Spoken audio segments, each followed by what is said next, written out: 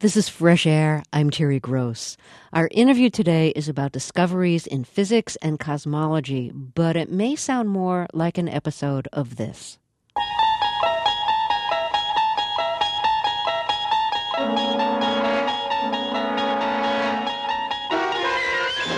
You're traveling through another dimension. A dimension not only of sight and sound, but of mind. A journey into a wondrous land whose boundaries are that of imagination. That's the signpost up ahead. Your next stop, the Twilight Zone. If the Twilight Zone expanded your notions of reality, wait till you hear what Brian Greene has to say.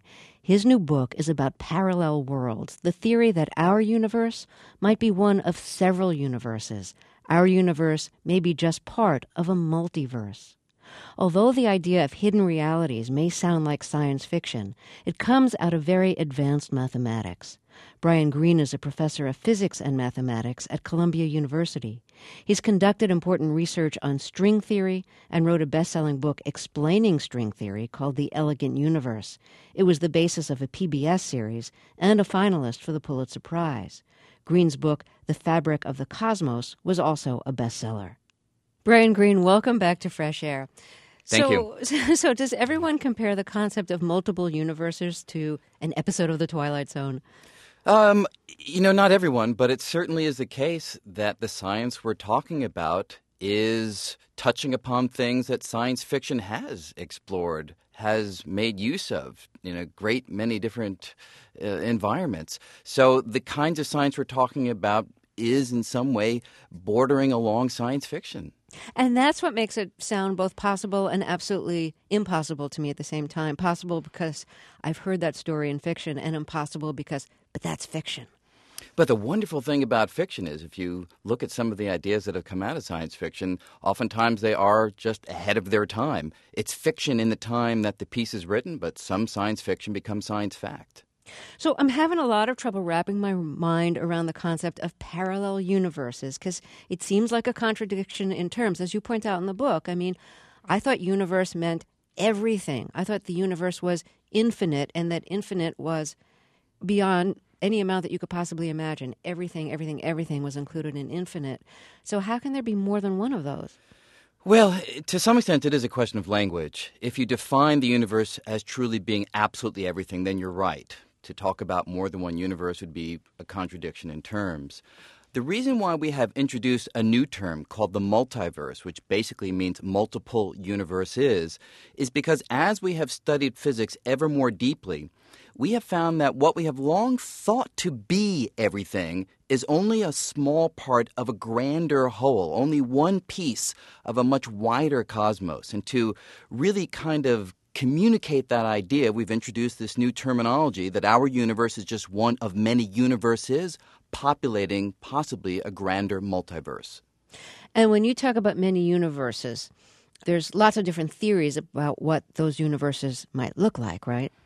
Yes, the wonderful thing about the subject is that there's not one monolithic notion of what a multiverse would be, as we have studied a whole variety of different areas of physics, from relativity, quantum mechanics, cosmology, unified physics. It seems to be the case that whenever we follow the mathematics of these deep theories sufficiently far, we bump into one or another variety of parallel universe idea.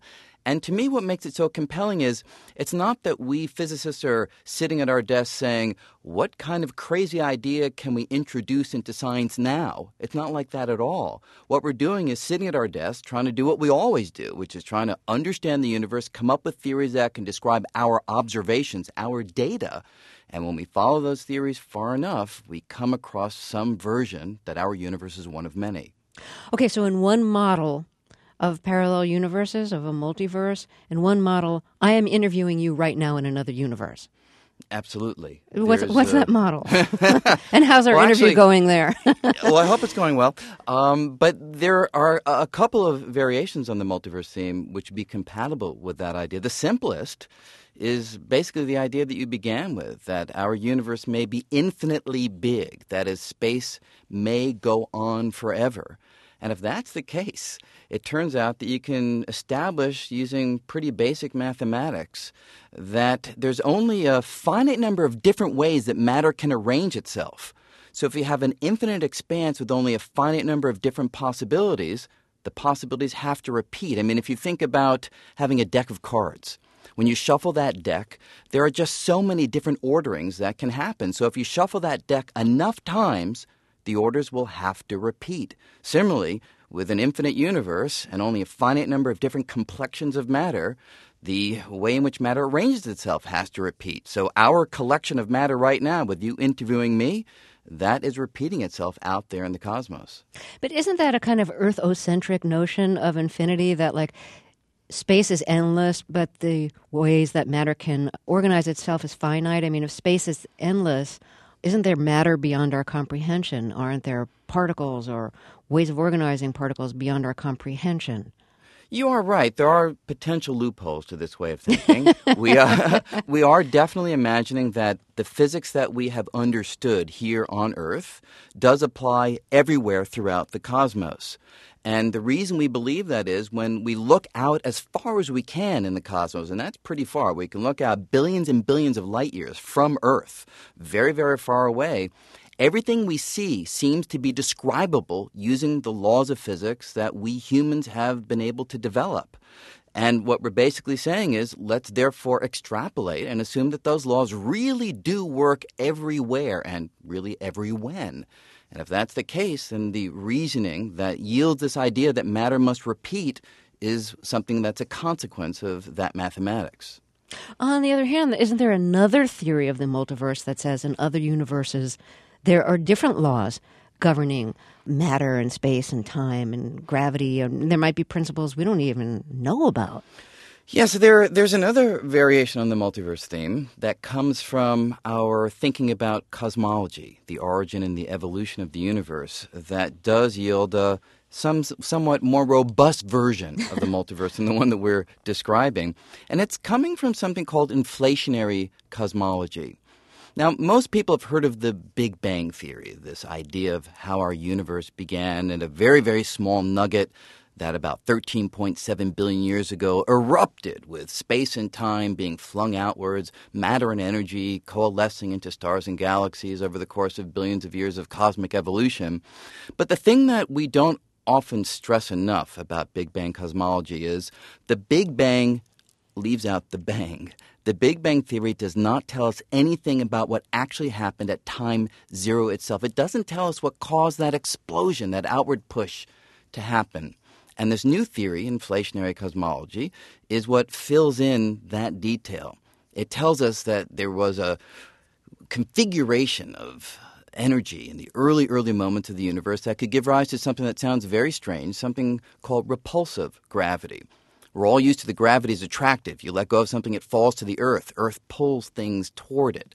But there's a kind of gravity that does the reverse. Repulsive gravity pushes outwards.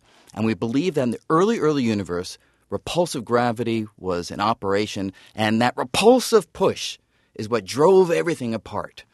Now, the reason I bring this all up is when we study that repulsive push in detail, we find that it's not a one-time event, the kind of Big Bang outward push. There could be many Big Bangs, many outward pushes at various and far-flung places throughout this wider cosmos, giving rise to different universes. It's like a cosmic bubble bath of universes. Our universe is one bubble in this big cosmic bubble bath.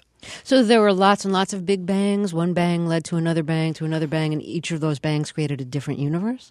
Yes, exactly. And to get back to your original question, when you study those universes in a little bit more mathematical detail, you do find that their features can differ widely. They don't have to have the same kind of particles. We know about electrons and quarks, protons and neutrons. Those are the kinds of particles we are familiar with. And those other Big Bang universes, they don't have to have those particles. They don't have to have the forces that we know about, the electromagnetic and the nuclear forces, for instance. They may not be in operation in those universes. Other forces instead may take their place. So in this repeating Big Bang Theory, I am not interviewing you in another universe. Well, it doesn't rule out that there could be other bubble universes in which the laws are very similar, maybe identical to ours. So we could, in fact, be having this conversation out there. But it allows for a wider variety of possibilities because the laws can, in principle, be different. Now, you said something that really baffles me. You said when we study those universes in mathematical detail, what do you mean by that? I mean, we don't even know those universes exist. So when you say when we study them in mathematical detail, what are you talking about? Well, that is a confusing idea, I think, for people who don't actually engage in the kind of research that I'm talking about. Because what we do is we sit down with equations that describe space and time, equations that describe how matter can move through space and time. And using those mathematical equations, we can get a sense of what it would be like to be in one of those other universes, even if we can't actually visit or see or interact with that universe in any real sense. That's the power of mathematics. And I have to say, underlying everything that we're talking about, in fact, underlying everything I do with my entire life pretty much, is a firm belief that mathematics is a sure-footed guide to how reality works. If that's wrong, then all bets are off. Earlier in our conversation about the multiverse, the idea that there are parallel universes, our universe is not the only universe, you were describing how in one model of the multiverse, everything that we are doing now is happening in another universe. So the interview that we're doing now is happening in another universe. What is the theory that backs up that model of the multiverse? Well, there are two. I mean, one is, I wouldn't quite call it a theory per se, but it's the notion that space may go on for infinity, and that fits within the general theory of relativity, which is Einstein's theory of gravity, which is the force most relevant on the largest scales of the cosmos. And according to that theory, the universe could be, doesn't have to be, but it could be infinitely big. It could also be that if you head out into space, you might sort of circumnavigate the cosmos and return to your starting point, much like what would happen if you walked on the surface of the Earth in one fixed direction. You'd come back. You wouldn't keep on going forever in one direction. If that's the case, then space wouldn't be infinite, and the ideas that we're talking about wouldn't be true. There is another way that you can come to the conclusion that variations of this conversation are having a realization out there in the cosmos, and that comes from a theory called quantum mechanics, a completely different set of laws that are not as relevant at first sight to the largest things in the universe. They're relevant to the smallest things in the universe. Yeah, quantum mechanics is the study of all those subatomic particles that make up matter. And this is where, I guess, the laws of probability come in? That's the key idea. The sharp break from the older classical physics that arose when we learned about quantum mechanics is that in Newton's day, his way of thinking about the universe was, you tell me how things are right now, and I will tell you with absolute precision how they will be in a minute or 5 minutes or an hour from now. It was absolute definitive predictions. Quantum mechanics came along in the early part of the 20th century and said, actually, that idea is only approximate. That idea is not fully correct. When you study the universe with greater precision, you learn that you can't make those kind of definitive statements. The best you can do, according to quantum mechanics, is predict the likelihood, the probability of one outcome or another. So if you're studying, say, the motion of a little particle like an electron, the math of quantum mechanics might say there's a 50% chance that the electron is over here and a 50% chance that it is over there. And that is the best you can do in terms of delineating where that particle will be. Quantum mechanics says there's this inevitable portion of the world that's described in terms of probabilities. And how does that connect to the idea of multiple universes? Well, here's the puzzle. The idea that the world is governed by probabilities is strange enough. When you actually do the experiment to, say, figure out where that electron is, you always find it in one location or another. And indeed, if the math said there was a 50% chance it was one place and 50% at another, if you do that experiment 100 times, then pretty much 50 times you find it in one location and 50 in the other. So the math is borne out by the experiments. The little dark secret that doesn't get perhaps as much play as it should, when we study the mathematics of quantum mechanics, we still do not understand how to go from the fuzzy probabilistic description that the particle might be here and it might be there. We don't know how to go from that description to the single, definite, absolute reality that we see when we do the measurement. We never find the particle partly here and partly there. We always find it definitely here or definitely there. How do we go from the probabilities to the definite outcome? People have struggled with that. They continue to struggle with that. I've struggled with this problem. Back in the late 1950s, a fellow named Hugh Everett suggested a radical way to deal with this problem. He said the idea that only one outcome happens in a given experiment, that's just not right. He said, follow the math of quantum mechanics, take it very seriously, and it is telling us that there are two possible outcomes. The particle can be here or there. Therefore, what happens is there are two universes. In one universe, the particle is here. In the other universe, it's over there. And there's a copy of you in each universe measuring that particle and thinking incorrectly that that particle's unique location is the only reality. But in fact, there are two of you thinking that. There are two realities, two parallel universes. Now, I should say, when you frame this in terms of the position of electron, it might sound kind of curious, but it also might seem, well, not that relevant to everyday life. Who really cares about where one electron is, here or there? But when you take account of the fact that everything you think, everything you do, everything you experience amounts to particles moving around inside your body, moving around inside your brain, every aspect of reality has to do with how particles move, what we're learning from quantum physics, if you take the math seriously, is that every possible reality consistent with the laws actually happens in its own separate universe. Now, are you convinced by that? No, I'm not convinced by that. Not yet. I find it the most attractive way of dealing with this puzzle in quantum mechanics, going from the fuzzy probabilities to the definite outcomes. But when I study this theory in detail mathematically, I find various holes in the mathematics. Holes is perhaps too strong a word. I find various points in the mathematics that I'm not yet convinced that this is the right way of dealing with the issue. There are other physicists in the world who, if you were talking to them, they would say, I'm absolutely positively convinced there is no other way that this problem can be solved. This is the right answer.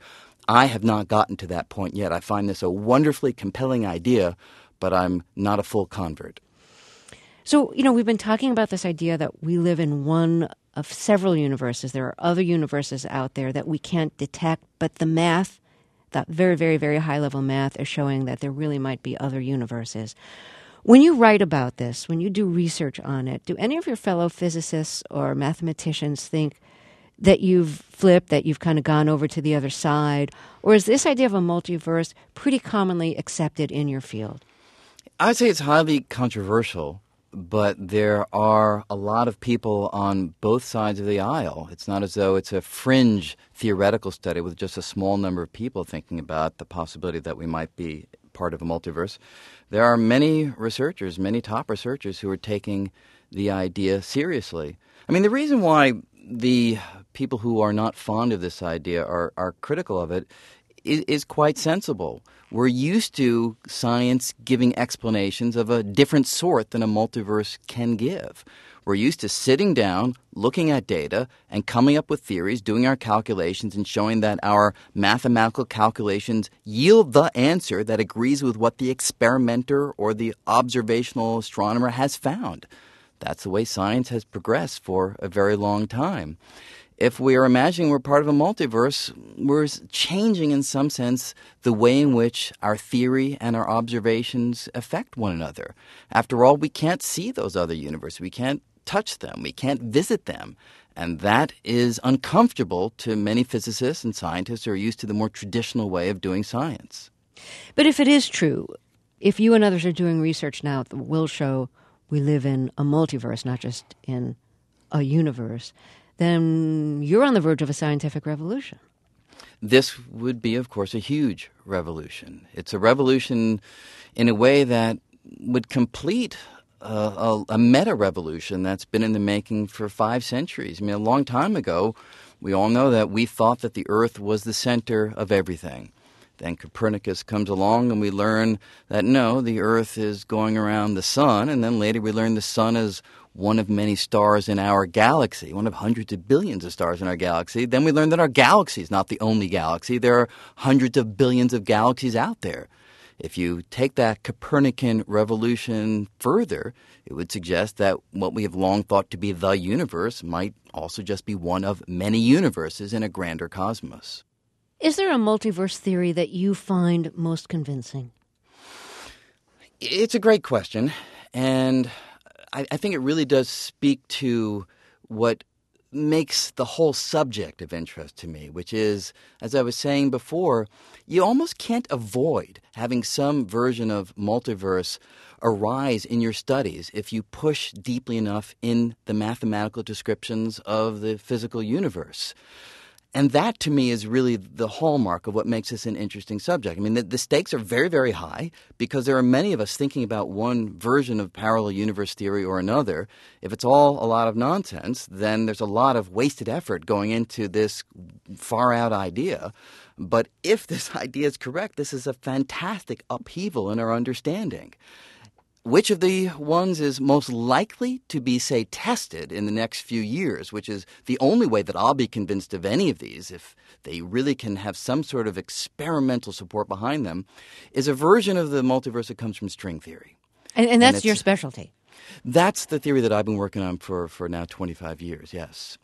And that's a theory that is attempting to realize Einstein's dream of a unified theory of physics. That is, in essence, one master equation that might be able to describe the big, the small, and everything in between.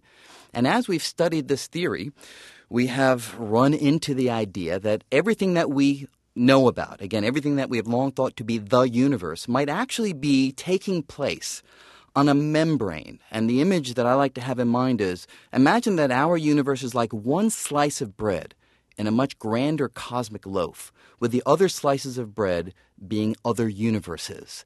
It's called the brain multiverse, and again, it comes directly from the mathematics of this attempt to realize the unified theory that Einstein sought but never found. Okay, let's backtrack just a little bit. So the unified theory that Einstein sought and never found, that's a theory that would explain both subatomic particles, but also explain like the laws of gravity and speed and light and the cosmos, and make the large coincide with the small. That's exactly right. What we have found is that in the 20th century, there are two major developments in physics. One, as you mentioned, general theory of relativity, Einstein's theory of gravity. It does a fantastic job for big things, stars and galaxies and so forth. The other development we're talking about, quantum mechanics, and it does a fantastic job at the other end of the spectrum for small things, molecules, atoms, and subatomic particles. The big problem for 70 years is that each of these theories does fantastically well in its own realm, but whenever these theories confront one another, they are ferocious antagonists. The math completely falls apart. Now, you might say, when would they ever confront each other? One's for the big, the other's for the small. But there are realms in the cosmos, such as at the center of a black hole, where an entire star is being crushed to a very small size. A star is big and heavy. You need a theory of gravity. It's been crushed to a fantastically small size. You need quantum mechanics. In that domain, you need both of these theories, and when you bring them both to bear, everything falls apart. So, string theory is an attempt to fix that. How? Well, we have found, rather surprisingly, that a seemingly modest change to our picture of how the world is constructed allows us to sidestep the problem.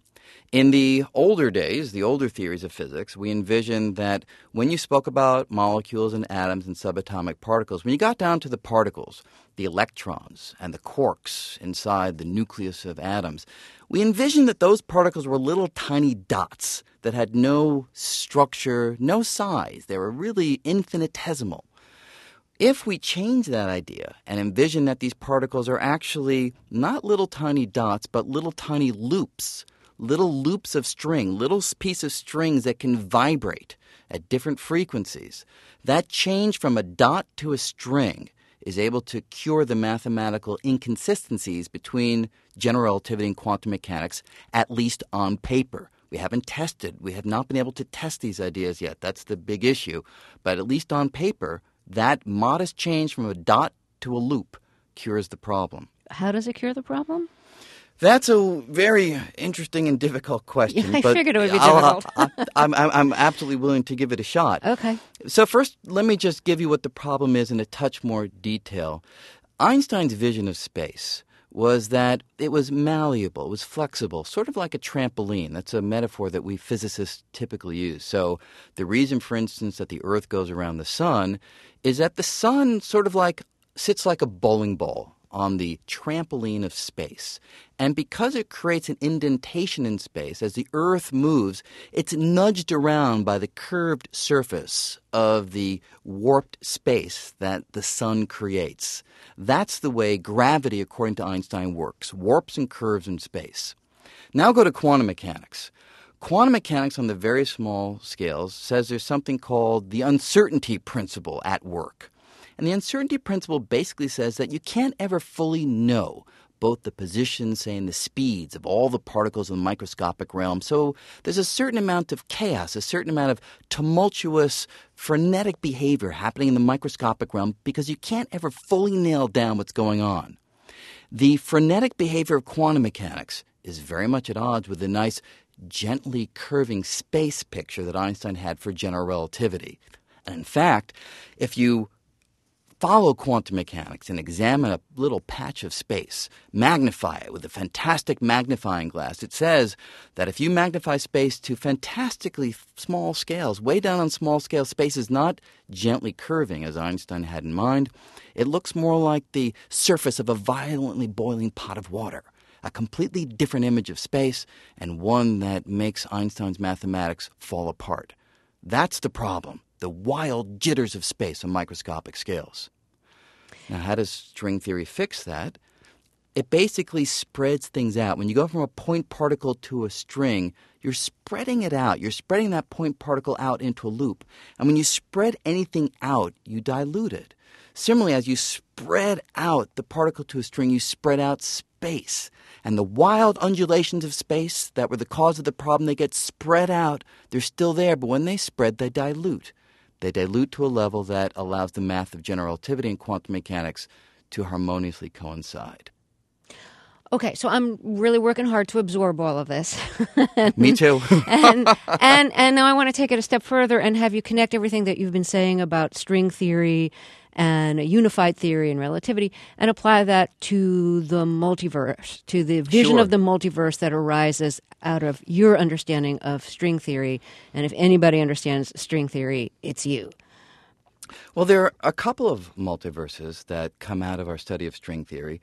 One is something that emerged, about 10 years ago or so, which was the realization that within string theory, the strings that we're talking about are not the only entities that the theory allows. It also allows extended objects that look like membranes, which are two-dimensional surfaces. There also are three-dimensional surfaces within string theory and so forth. And what this has opened up within string theory is a possibility that we might be living on one of those gigantic surfaces. And that gets back to the metaphor that I was mentioning before, where we are imagining our universe being a slice of bread in this big loaf. What that meant is our universe is living on one membrane, and there can be other membranes floating out there in space. And that is what is known as the brain multiverse, that what we have long thought to be everything is actually confined to living on one of these giant surfaces, and there are other giant surfaces out there. That idea actually may be testable in the next few years at the Large Hadron Collider, this big accelerator in Geneva, Switzerland. How would you test that idea on this accelerator?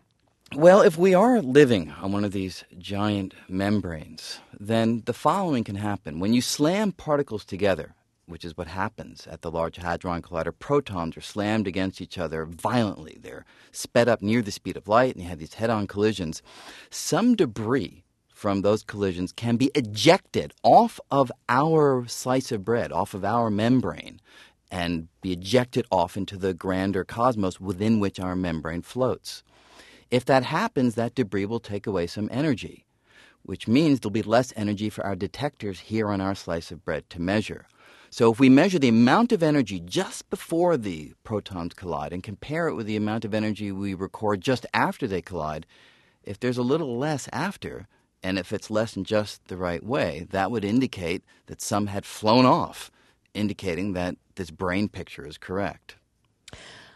Wow. Okay. So it must be so both exciting and frustrating for you. You're theorizing that there could be other universes, and it's conceivable you could mathematically prove that, but you wouldn't be able to get there to actually experience it with your own senses.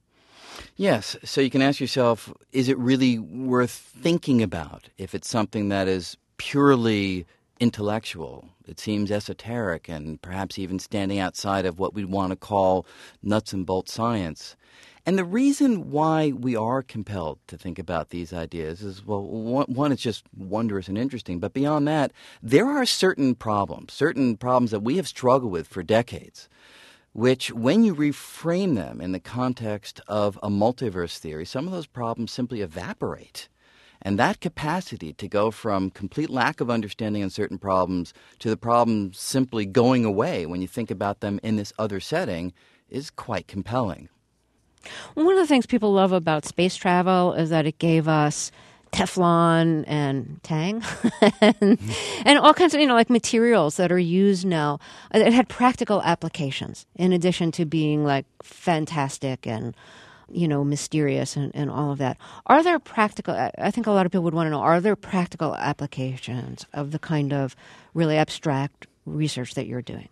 Really hard to answer. I certainly can't think of any because the stuff that we're talking about is so far removed from the everyday. But what I think needs to be said is if you were to have asked that very same question to the people that were developing quantum mechanics in the early part of the 20th century, people like Niels Bohr or even Einstein or Schrodinger, I think they would have said, I don't see any application of these ideas. We're talking about atoms and subatomic particles. That's just too far away from everyday life to really affect anything that we do in everyday life. But now, 80 years later, 90 years later, the equipment that we make use of, the fact that you have a cell phone, your personal computer, all manner of technology that has an integrated circuit relies upon quantum physics. Without quantum physics, there wouldn't be any of that stuff. Someone actually estimated that something like 35% of our gross national product comes from quantum physics, which is all just to say you don't know where science will go 80, 100 years, 500 years after fundamental discoveries are made. So this kind of science, if it's correct, and I really need to emphasize, this is cutting-edge stuff. We don't know that it's correct, but if it is, it could have a major impact on the way we live. What got you interested in investigating this kind of cosmological level of physics? Was it the math itself, or was it a desire to find answers to really profound questions? There are people who are driven from different angles. Some are driven by the mathematics, and it just takes them wherever it does, and they just find it exciting to follow the equations. I'm not like that. For me, it is the ideas. I mean, I love the idea that what we're studying is something that is so big, so transcendent. We're trying to talk about not even the universe, we're talking about perhaps other universes, but all within a rational, logical framework that allows us to make some definitive statements. To me, that's enormously exciting to step outside the everyday and really look at the universe in these mathematical terms on its grandest of scales. What do you most hope to learn in your lifetime? I'd love to understand how our universe began. If indeed there is one universe, or if there are many universes, I'd still like to know how this one got started. And associated with that is the most puzzling question to me of all, which is, what really is time?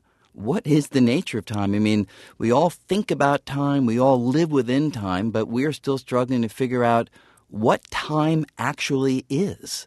And if our mathematics, if our theories could answer that, I think that would be a profound step forward. Well, Brian Greene, it's been great to talk with you. Thanks. Brian Greene's new book is called The Hidden Reality, Parallel Universes and the Deep Laws of the Cosmos. You can read a chapter on our website, freshair.npr.org. Greene is a professor of mathematics and physics at Columbia University. Coming up, our rock historian Ed Ward talks about a Memphis record label that produced great soul records in the 60s, but remains almost unknown. This is Fresh Air.